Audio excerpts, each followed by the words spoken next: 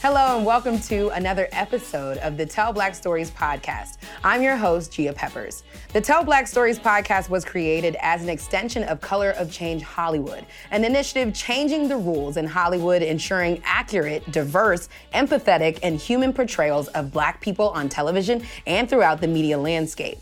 Today, we're so excited to welcome Emmy Award-winning writer, actor, and producer, Lena Waithe.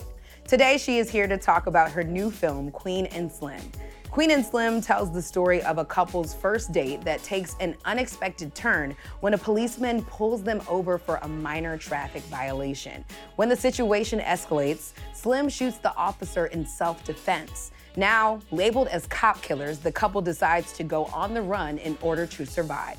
Lena, as a fan and admirer, I am so excited to have you here today with us for the Tell Black Stories podcast. Thank you so much for joining us. We're gonna talk a little bit today about everything that this movie means. And I know I've heard you say that it is a love letter to Black people. Mm-hmm. And as somebody who's seen it, child. You've seen it a lot. I've seen it a lot. 3 times. 3 times. I am basically a part of the cast at this point. So thank you. The crew. Thank you so much. You pick up different things, yeah? Yes. When you watch it, yeah. When I watched it the 3rd time, I was like, you still can't breathe. Yeah. Even if you want to. It's one of those things where you're like, what's gonna happen? What's gonna happen? Because I think so many Black stories that we've heard lately have been retellings of the past. This was the first one where it was like, oh, this is millennial, this is real, but this is also something we don't know at the end is what's gonna happen. Right. So I appreciated the film. So thank you so much for creating it. Thank you very much. And pushing it, child. I know y'all had a time, but y'all pushed it. We did. But one of the biggest things that Queen and Slim tackles is the theme of police brutality, obviously, representation being seen and what it means to be Black in America. And Daniel and Jodi's performances really beautifully encapsulated all these themes in a complex way. But can you talk about your process in casting Jodi and Daniel as the leads? How did you know they were Queen and Slim? Well, yeah, that's the thing. Like, when I write, I actually don't think about actors. I know some writers maybe like to do that, or they like have like a picture of a certain actor they really want for the part, which is like totally fine. Like I get that. For me, it's like I can't have, it restricts me if I have an actor in mind. So I'm just really trying to create these characters, and also these characters are very much a part of me, and I'm pulling stuff from my wife or family members. So it's more based on real people. So what I do with the casting process is sort of allow it to tell me who needs to be in the movie. So I try to keep an open mind. So that being said, I was having dinner with Daniel one night, and we were sort of chopping it up, and he just asked, what are you working on? And I had just finished like the first draft of it. So it was very early days, and I said, well, I just finished a script about a Black man, Black woman, they kill a cop. He was like, say less. I want to read it. He's like, oh, where? And I was just like, okay. I was like, well, I haven't done typo check yet. He was like, I don't care. Because he really was like, a fan of my writing. And so he's like, I just want to read it. So I was like, all right. So I sent it to him. He wasn't angling at all. That's just not who he is. But like literally 2 days later, he emailed me and was like, I'm Slim. Wow. And I was like, what? And I was like, well, thank you. I'm flattered. But I was like, well, here's the crazy thing. I was like, I really want Melina to direct it. And I was like, and I just haven't gotten it to her yet because I'm not ready to give it to her. But I said, when I am, and if she agrees, which I felt like she would, I was like, then she and I got to have a conversation about who Queen and Slim will be. So I said, I was like, if you can sit tight, wait for her to read it, hopefully agree to do it, and then hopefully she'll sit down with you. Mm-hmm. He was like, cool, I'll wait. And he did. He waited a few months because it took Melina a beat to read it because there was so much going on. She finally did. She gave me that fateful call and was like, yeah, this is it, man. We're going to do it. And I was like, okay, amazing. But I was like, yo, Daniel Kaluuya want to be Slim. And she was like, what? He ain't Slim. And I was like, I get that reaction. I said, because even if you told me, list some names of people you want, I don't know if I would have, I don't know. For whatever reason, he wouldn't have come to mind. So I told her, but then I said, after he said that to me, though, I can't get him out of my head. I was like, I can't shake it. So I said, you should sit with him. She's like, all right, I'll give him 5 minutes. I was like, all right, fair enough. Yes, Classic Melina. Yeah. So sure enough, and she was doing it out of respect for me. She's all like, I'm doing respect for you. I'll go see her. I was like, all right. So she goes, I'm waiting for the text. I'm like hoping, because now I'm like really loving the idea of him as doing the part. 5 hours later, she calls me, she's like, I hope you still like him because I offered him the part at the table. Wow. And I was like, oh, great. So then it was like, okay, so now we have our Slim. Yeah. Like he didn't read for it or anything. We have our Slim. I got Melina, and you got me, and you got the script, and we set it up. Then that was the thing, because we were like, who do we want to get in bed with? Because we knew at that point that whoever Queen was, that she'd be a discovery, and we really wanted her to be brown-skinned. Wow. And luckily, Daniel already set that tone in terms of his beautiful chocolate melanin that he comes with. Okay, let me tell you. He's a brown boy. That boy is fine. It's beautiful. It's amazing. So we were like, yeah, like she got to be just as, brown and beautiful as Daniel. So, and then Carmen Cuba, our phenomenal casting director who cast, my stuff. She cast The Chi, she cast Atlanta, she cast all the good things. And so she sent us a first batch of just women to look at. And also, too, it was tough because it's me, because it's Melina, and then we had Daniel, it became this, like, big story. Normally, it's just like you go through casting. Right. But by Everybody the time in America probably gave people heard about it, it was just like there's so much pressure. So I felt bad for these women because I was like, I don't know how they're going to come in and be themselves. But Jodie, just like from her tape, we were just so stunned. And then we had her come in again. And so then we were just like, okay, well, this is the final test of, the chemistry read with Daniel, which also really helped us to have him, read with the women. And there was no one else. I mean, honestly, we had a couple other people come in, but we were just like, she has to work. Right. And we said a prayer. She comes in. Daniel kind of shrank. And we always say it's not because she's a person that makes you feel small, but it's because he knew he was in the presence of royalty. And that's when we knew she was queen. So that's how we kind of got those two. And I remember we took a little Polaroid of them. I'll never forget it. And we looked at the picture and we were like, whoa. Heard them saying the words the first time was crazy. Which scene did they have to read? The horse scene. Oh. They did the horse scene. Oh. Which won't make sense to anyone, but when they see the movie, it will. Watch it. Which was very important to me. And then I think maybe the diner scene or maybe the car scene or something like that. Just a couple. We kind of worked through a few. But it was just electric. It was electric. And so that's how they came to be. I love that. Yeah, and I love that it was two chocolate, incredibly gorgeous young people who were leading it, and their photo is everywhere. I love walking down the street because I'm like, look at these gorgeous black people. Crazy. And and I think there's a little bit of controversy in terms of like British people playing Americans. I think to me it's divisive. I always say no cop is not going to kill a black person because they have a British accent. So, I think we got to remember that, and we got to remember we're all connected. And also, too, it's like, I don't want my creative decisions to be dripped in politics. Absolutely. It's like we wanted to give people the best movie possible. Right. And, we were like, yeah, we want an American, this and that. But the truth is, Jodie is more Jamaican than she is British. And she moved to, America when she was 7. So she's been in America many more years than she has anywhere else. Right. But also this idea that you're judged on how black are you, or you can't do this, or you can't do that. It's really something that we got to get over. Absolutely. I think I get it. I think people like to be angry and want to find reasons to poke holes in things, but ultimately we really want to find the best people for the part, and both of them just really sing. And that's what we always tell people too. Like, if you're somebody that's like, you hate British actors, or you're like, I don't want that, come see the movie. Right. And if you walk out like if that bothers you, then fair enough, go ahead and do the rant. But if you come in and you're moved and you're touched by the performances and you like the movie as a whole, also stand up and say, yo, I was wrong, I shouldn't have said that. Their performances are great. And you never want to take an opportunity away from someone just because something they can't help. Wow, this is why she's the one, okay? Because that's real though. I think people really, in the internet age, everybody's opinions are just so without facts.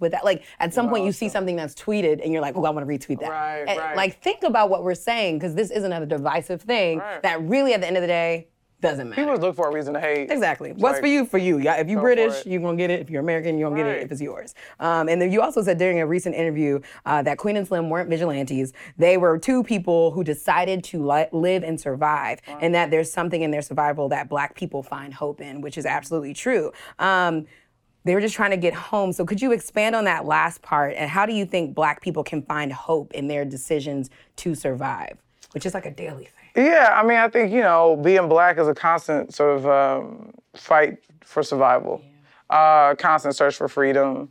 I think, people sort of assume, because, slavery is over. It's like, no, like black folks are still searching for freedom and searching for their space, in this world. And I think, I think that's what's so powerful about the narrative, that kind of excites people, is that normally you're used to the narrative being the black person being the victim and dying, and the idea of swapping that, I think, has sort of like set this fire under people, and it's gotten folks sort of like intrigued and excited. But what I do is like, I'll use that to pull you in, but once I get you there, now you do with two black people, and you're seeing how we live, how we love, how we laugh, how we make love, how we grieve, how we how we deal with our families, what our family dynamics can be, how they can be different based on our family members going to war and coming back different people. All those things, I really wanted to meditate on, and that's what I think kind of surprises people. It's like, but also too, there's humor there too. I mean, I got my start in comedy, as most people obviously know, but I think that to me is really exciting to challenge people about what an artist can be. Is that I'm the girl that won the Emmy for comedy writing, but I also can like sort of write something very dramatic and emotional, and will kind of take you out at the knees. Yeah, because I think my favorite. I'm not gonna give away the lines. Never mind. Y'all go see it because the lines are fire. You can give them some lines. Yeah, because one of my favorite scenes is when Uncle Earl is fighting with the girl. Oh yeah. And it's funny, but it's hard to watch. Like you're like, what is happening? And you're laughing because it sounds so ridiculous. Right. But Uncle Earl is suffering from trauma. Oh yeah. And I love to see the way that Queen was like, child, I can't even deal with it today. Right. But that's a true statement of it's family. A thing. I mean, also too, that's kind of what Spite sounded like in my house, Yeah. and I think it's, maybe they sounded like that in somebody else's house, or maybe someone didn't have that in their home. But also, I don't want, I'm not judging my family or my house for sometimes sounding like that, because that also has an effect on who I am as a person and how I talk and what my swag is, but I appreciate it. Yeah. It's like, come on, the black folks, we've heard those arguments, those debates, Exactly. and those things. That's like Uncle then Earl. the cop kind of roll up, hey, we got a call about a disturbance. That's always gonna happen, But also his reaction to that, that's why I really was like particular about, he's different from Slim. He's like, you want to come in this house, go get your paperwork together. Okay. I loved it. Well, y'all Close the gate, Nick. Okay. Go see Yeah. the film, okay? But Queen and Slim is such a testament to Black women's power and resilience. Oh. I love that Queen was the lead in the beginning who was like, we gotta go. Yeah, like let's get outta you here. coming or she didn't even give him the choice. It was like, no, Like, we're leaving. Let's go. And so And the best part is when she yelled, come on. It was written, but there's something about the way Jody said it. Right, It was very right. like every Black woman that said that to somebody. Come on. Probably twice today. Yeah. Come on, Uber.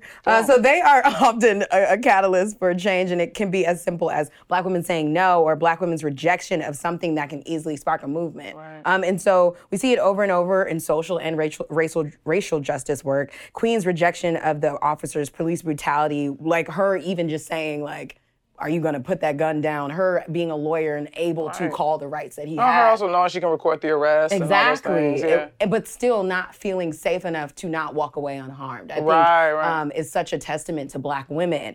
So was this an intentional choice when you were writing the script to have Queen lead the way in the beginning and not necessarily Slim be the... Well, to me it was always about how can I keep it balanced? He will not be emasculated, she will not be dominated. That was the thing. And it was and Melina also helped me make sure it was never uneven. He kills the cop, she makes a decision to run. He decides he should go to Cuba. It's like they really do pass the baton in terms of who's driving, literally and figuratively, that's the thing, they literally take turns driving the car. And I think that's almost like the dynamic that we need as a community, I think, in order to survive. There is no head of household. It's like we both are. You need both people, like again, even like when the car breaks down for the umpteenth time, he pushes, you drive. They need each other. And I love that. That's a testament, I think, to Black love in general. Like, none of us can survive this journey without anyone. Yeah. I think it's really family, significant others. Like, we all need each other. And I think that's a really dope point that I just got right now. Yes. You got so many layers. That's real. No, we try to do the commentary Okay. so people can hear all the underneath. Yeah. Yeah. The think piece is going to be crazy. Oh, man. I'm excited. Part of Color of Change's work is to create a better and less hostile place for Black people. But what really draws folks to different movements is the centering of Black joy and not just Black pain, which I think is really fire. And Queen and Slim does a really good job of, again, that balance. So why did you choose to tell a love story in the midst of all the chaos? Because it was chaotic, and they could have they went on one date. It could have easily been like, well, look, hey, bro, look, I didn't like you that much anyway. Right. This ain't that. Right. But they decided to stay on this journey together and then have a love story be the main thing. Why was love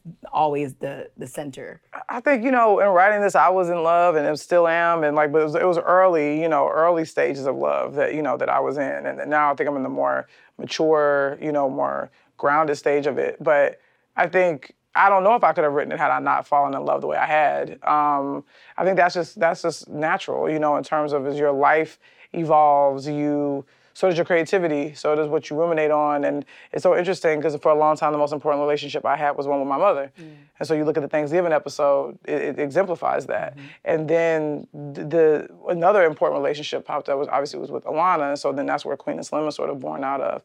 But also too, the first relationships I had were with after my mother and before Alana were with my two best friends living in LA. And that's where 20s is sort of born out of. Or my earliest relationships in the world are with my grandmother, my sister, and my mom and my uncle, which is where the Shy comes from. So it really is about pieces of my life or things that I've ruminated on. And that's what's so interesting. My wife said to me, she was like, I look forward to reading what you write about marriage and what that looks like for you and how you settle into that, or eventually children.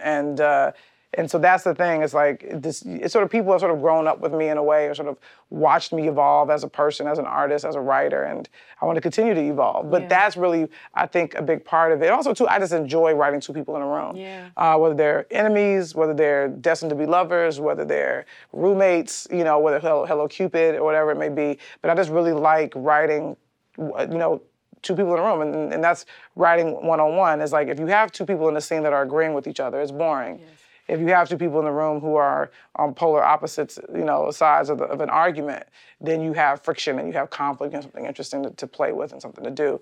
So that's always my favorite thing, is like giving. And that's why my North Stars for the characters were, for Queen, it was Malcolm X. For him, it was MLK. And then by the end of it, they would have swapped places. But that was really how I could play with it. Of like, she's like, it's the example really is in the diner scene when you first meet them.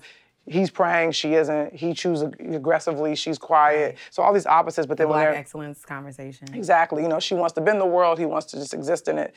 But ultimately, the pullover scene is really a metaphor on how Black people decide to behave when a police officer pulls them over. You can either be the person that's like, can I see your badge number? May I ask why you're pulling me over? No, you can't search my car without a warrant. Or are you Slim? Are you, yes, sir? No, sir. I'm reaching for my wallet. This is my driver's license. Every Black person has to decide, how do you want to show up today? And the other question becomes, do you want to go home or not? Right. And the sad part is, there was nothing in that scene that would have made it justifiable for him to actually shoot him. But at the end of the day, they have that incident and he has to fight for his life. And I think that's why the film is so heart-wrenching, because it could have been any of us, which I think is the point of Queen and Slim. The names alone, it could have been any of us. Right. And so y'all just brilliant. Okay. So again, this is in many ways almost protest art. Like, I know you describe it as that before. And so I feel like everything you do honors Black people in some way. The Shy, the Thanksgiving episode, everything you do really honors Black people. But do you think that Black writers should feel a sense of responsibility to do that? Is it their onus to always do that? No. And why or why not? No, I mean, I think here's the truth, which we haven't gotten to yet, is that Black artists should be able to do and make whatever they want. Right. I know my narrative leans toward, Black people. And I do think the reason why a lot of Black artists write Black stories is because if we don't, who else will? And also we don't always want others telling our stories. Yeah. So it's a tough thing, because eventually I may want to write something, with the white protagonist. Now, mind you, there are going to be Black people in it. And I may want to look at race and how it's handled through a different lens, but I need that room and that space to figure that out. I don't want to just be put in a box where you only can tell Black stories. I want to tell all kinds of stories. And it's interesting because, if you think about it, oftentimes when I think about like sort of figures that you want to tell their story, I do tend to go Black because there are certain people's stories I want to tell, like Bayard Rustin, James Baldwin, Diane Carroll, but at the same time, I'm also obsessed with old Hollywood. I'd love to do, to me, and I kind of missed the boat because Ryan Murphy already did it, but I was obsessed with Bette Davis. All About Eve is one of my favorite films, and I really wanted to write a movie about, her getting that part, and when particularly that role and how it was sort of this comeback moment for her, then ultimately kind of fizzled out. But it's to me, that's kind of interesting. You wouldn't expect a Black writer to want to tell that story, but you never know. But then also Black artists might get backlash for it. Don't tell their stories, they got enough, tell ours. Yeah. So again, it's like putting handcuffs on artists, which is not fair, it's not cool, and I think it's something we're gonna have to figure out how to navigate through. Absolutely, for sure. absolutely. And I hope that this film and the way people show up for it just proves that, like, yeah, Black writers, Black directors deserve to tell all types of stories. Like, from this one to if there's a Friends reboot and Jennifer Aniston want to do, you know, like whatever, but there should be a Black woman, a Black man on set in some way. Yeah, I think that's really important. For sure. They know that now. Yeah. Okay. Yeah. But I also think, and speaking of the class of creators that you're in right now, I think it's so cool for you to be growing alongside Melina, Justin Simeon, Issa, so many incredible people. And when Black people were first allowed on screen and to be visible, it was very much almost like a necessity. Like, we exist. Right. We were the maids, we were the mammies, we were, you know, everything that was almost disrespectful to take it. Right. But we needed to be there. And then as it grew,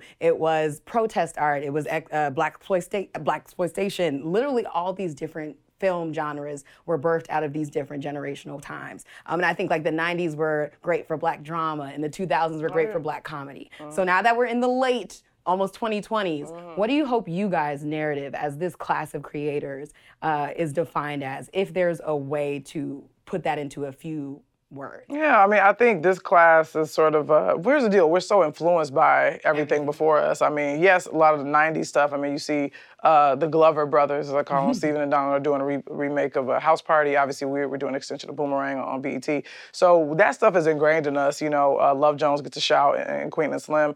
It's all a part of our education. And we study it, we want to mimic it, but we're also getting, the word I would use for us, and this may seem like a weird word, but weird. Like, we're getting weird, you know, like with Terrence Nance, with Random Acts of Finest, or Donald, that season 2 of Master of None, or Justin Simeon. You know, he has a movie that'll be coming out soon, which will be his sophomore film to Dear White People, which is also a little, you know, it's dealing with horror, but kind of in a weird way. And so I think what we're doing, and I'm going to get weirder. I think a lot of my stuff is kind of straightforward and very much about, like, you know, just Black life.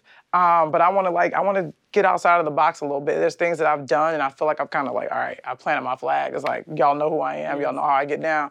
And then I want to, like, surprise people and do stuff that people may not expect of me. I think a little bit of that was like the Westworld opportunity to go and play in a world that, you know, I ordinarily wouldn't think that I would be in. But I think that shot was one that I wanted to get in there and take advantage of and stretch. Even with Donald doing Lion King, and Beyonce as well, you know, doing Lion King, and again, and Donald doing Star Wars. You know, I think it's a lot of us sort of stretching ourselves and trying to do things that people don't expect of us, but we do it, and sometimes do it well. And I think that's also what Gerard Carmichael is doing. He's sort of reimagining stand-up comedy. Yes. And it's like he's and also too with his sort of vignettes, these sort of documentaries he's doing about himself and his family, which I found to be very fascinating. And he came to New York to see.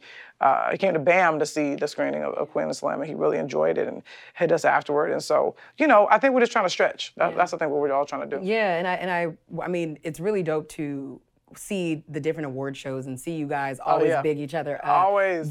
You are almost like a Voltron, or like the Avengers of the Black Hollywood and the creators. And I think for millennials, we look up to you guys so much, but we are so thankful that you tell our stories. Like, not one part of Queen and Slim felt like this wasn't real. This wasn't a day-to-day conversation that I could have with myself. And the way that they describe the love that they hope to find for each other. Yo, that's a... And I'm not saying them lines, because y'all need to feel those lines. The way that you did it, and we're able to bring out just the raw pureness of what I think we as millennials are afraid to say from what we wanted from each other. Wow. It was so good. Wow, so thank you. Thank you for that, child. Because I was like, let me get on Tinder, but I appreciate that. Oh, come on. Because if you can find somebody that like, maybe I'm not looking in the right places. Look, it's like you got to make sure you withhold judgment. Okay. See, that's the thing. Look, we got to talk about color of change, because a relationship podcast be different. Okay. Oh, but we were talking about different types of stories. Yeah. What is the story that Lena Waithe wants to tell that you haven't seen in Hollywood before, that you are like, you can't wait to bring this to life? It's a bunch of stories I think we haven't seen yet. There's some stories that are out there that I wish I could do like a remix on. I'm not gonna say those, but I think to me, I think, like I said, like, I'd love to see something with Baldwin, which I think I'm gonna try to hopefully figure out. and I want to do something about Lorraine Hansberry. Like, I personally want to do that. So I love how I'm staying blackity black. But there's some other stuff too. Like I definitely want to do something about like open marriages. I want to do something about, a woman who's like sort of in the third chapter of her life and, maybe widowed and trying to figure out what's next and how she, and how she wants to navigate that. Mm-hmm. So those are things I want to tell, but then also too in terms of stories that I think we need to see. We still haven't seen a story with the protagonist who's someone who's asexual. Mm-hmm. I think that's really interesting, and it's definitely a community that I think is very underserved and sort of ignored. I think the trans community still has there's a lot left to be done. I think people kind of feel like, oh, okay, we got Pose, so we cool. It's like, nah, you can't just have one thing. Like, you have to have, multiple stories from multiple different perspectives, with socioeconomic backgrounds and all those things, and also sort of not necessarily period or dealing with like the darkness of it. I think to me, it's like, again, there's joy, there's love, there's laughter in everybody's stories, and to me, that's how you really humanize people. It's about watching them laugh, about watching them make love, about watching them do things that bring them joy and peace. So that's always what I'm looking for. It's like these communities, these pockets that no one really sees or people ignore. It's like, let's go into their world and explore the tough stuff, but also show them having fun and turning up. Yeah, which is, again, you tell human stories so well, and I think that's so important in this whole day and age. And speaking of in this day and age, girl, you just got married. Congratulations on that. I love marriage and Black love. It's just so beautiful. You got to grow up at some point. Okay. But as Thanksgiving approaches, we're reminded of the Thanksgiving episode of Master of None, which you co-wrote, won an Emmy for. I always love to just bring that up. Emmy-winning, award-winning. But the becoming the first Black woman to win an Emmy for comedy and writing. And during that episode, you took us through the journey of the character Denise, her coming out story, which had some fewer parallels to your own story. And you're a queer Black woman who we love and we champion and we support. But I'd love to speak to you a little bit about the importance of Black queer representation and what you hope your legacy would be as a Black queer person leading in Hollywood. What do you hope, the young girls who are looking up at you who don't see themselves in their day-to-day community see in you? Well, one, it's been a real honor, I think, to sort of represent a community. It's also a responsibility, and it's a little heavy. Because again, here's the deal. I don't believe in God's immortals. We are all mortal. We all are human. But I also know that we have to create the heroes that we need. And I think that I didn't realize it, when I sort of took that gig on Master of None, and because initially the character was supposed to be straight, and Aziz was like, "Yo, man, like you're cool. Let's just make the character a lesbian and dress like you and walk like you and talk like you." And I was like, "All right." And so he really did celebrate me, as who I was. He wasn't trying to change it. He was like, "This works. This is interesting." And he was like, "And I want the character to sound like you, so help us with the, some stuff." But I didn't do any writing in season 1. Season 2 was the first time I picked up the pen. But that, I think, to me, was a revolutionary thing, for him to put me on TV as myself. And I think there was a community that had been ignored and that had sort of been invisible for so long. Even though I knew it existed, even I wasn't really a part of it, but I knew that there were like these queer women who were masculine presenting, but their pronouns were she and her, and that was me. It was like I was sort of a soft stud, is what I used to call myself, and when I see them out, man, they're like, yo, this is crazy. They obviously hit me up a lot on social media. And they're just like, I feel so seen. Like, I feel like, what you represent for us.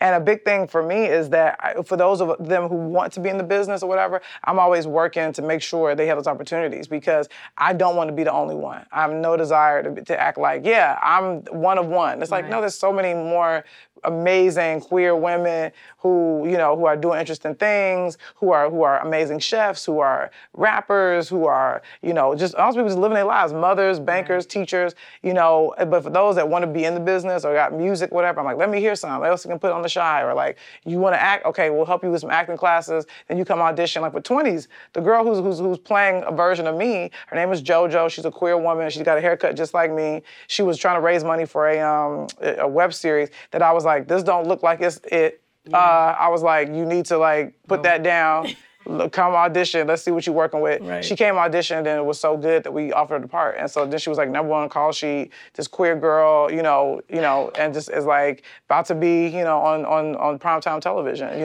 And she's just like amazing. She's like my little sis. But that, and also too, our director has a queer, black woman as his assistant, and she was there, hanging out and working and dressing like me and rocking like me. We look like each other. Yes. And she said to me something very powerful. She was like, when I saw you, I was both happy and sad. Wow. And I said, She said, I was happy because you were in the culture, but sad because I felt like I wouldn't be able to come in now because they got Lena, so we're good. Honest. And I said, wow. And she said, but you have proven to me in the way that you work and how you're doing things that you don't want to be the only one. You're making space for girls like me and JoJo, and to be who we are, but also to be in the space as well. Like, you're not going to allow people to make you a token. Yes. And I was like, damn right. I was like, I want all y'all in here. I want to help everybody. Even like when I wear queer black designers sometimes or whatever, it's like, how can I be helpful to the culture? How can we lift the tribe? It can't just be about self. It's like when we all come together, that's the most powerful thing we can do. Absolutely, literally. And we have one last question, and we talked about legacy a bit. But I think it's such a heavy term for millennials because we're still in the beginning of our journeys, as old as we feel, day in and day out, just trying to go to work on time. Right. It's still an everyday decision to like wake up and show up for your dreams, which I think you do really well. It's hard, but many of us are still just trying to figure it out day by day, which I think Queen and Slim do really, really well. They were literally trying to figure out how to survive for their lives. Why was it so important for you to place legacy in the forefront of the film? I'm sure it's in there like 10 times the word at least. Why was that the term that you said, okay, this is what we need to put out into the atmosphere, and the importance of having a legacy? Because, look, we talk about ancestors a lot, sure do. But here's the deal, we're someone's ancestors right now. So wow. It's real. That's crazy. That's the first time I ever thought about that. It's true. So It's like, what kind of ancestor do you want to be? Wow. How are you going to, our fingerprints are going to be left on somebody's skin at some point. You know what I mean? Like, the next generation is going to turn around. They are going to look at what we did and how we lived and how we told stories and how we loved each other, how we tried to hate on each other, fight each other, come together. Like, they're going to look at what we did and how we lived. And, I'm aware of that. I'm like, I'm somebody's ancestor. So what am I leaving? What blueprint am I giving them? Shout out to whoever raised you, for real, because you fire, like the ancestors. Yeah, like, thank you to Lena for coming and hanging out with us here today on Color of Change, Tell Black Stories. Make sure you go and see Queen and Slim. It is everywhere. But go holiday weekend, man. Show up and show out. After dinner, Thanksgiving dinner, midnight. Take the whole crew, man. Make everybody come. Yes. Wake up, get your coffee, because we know you're going to be full from dinner. Yes. And go see it, because it's literally one of the most moving, incredible films I've seen, but it also is a realistic snapshot of what it's like to be a Black person today. Like, it's not about the 70s. It's not about anything. It's right now. What would happen if you tried to fight for your life? So please go see it. Yeah. Thank you for telling our stories. Thank you, sis. Thank you for loving us, child. Y'all love me. I appreciate it. We do. We love Lena Waithe. It's a mutual feeling. Yes. But please go see Queen and Slim, and we'll see you guys next time. Queen and Slim hits theaters nationwide November 27th. Make sure you check it out. And you can also find more of the Tell Black Stories podcast on Apple Podcasts or wherever you listen to your favorite podcasts.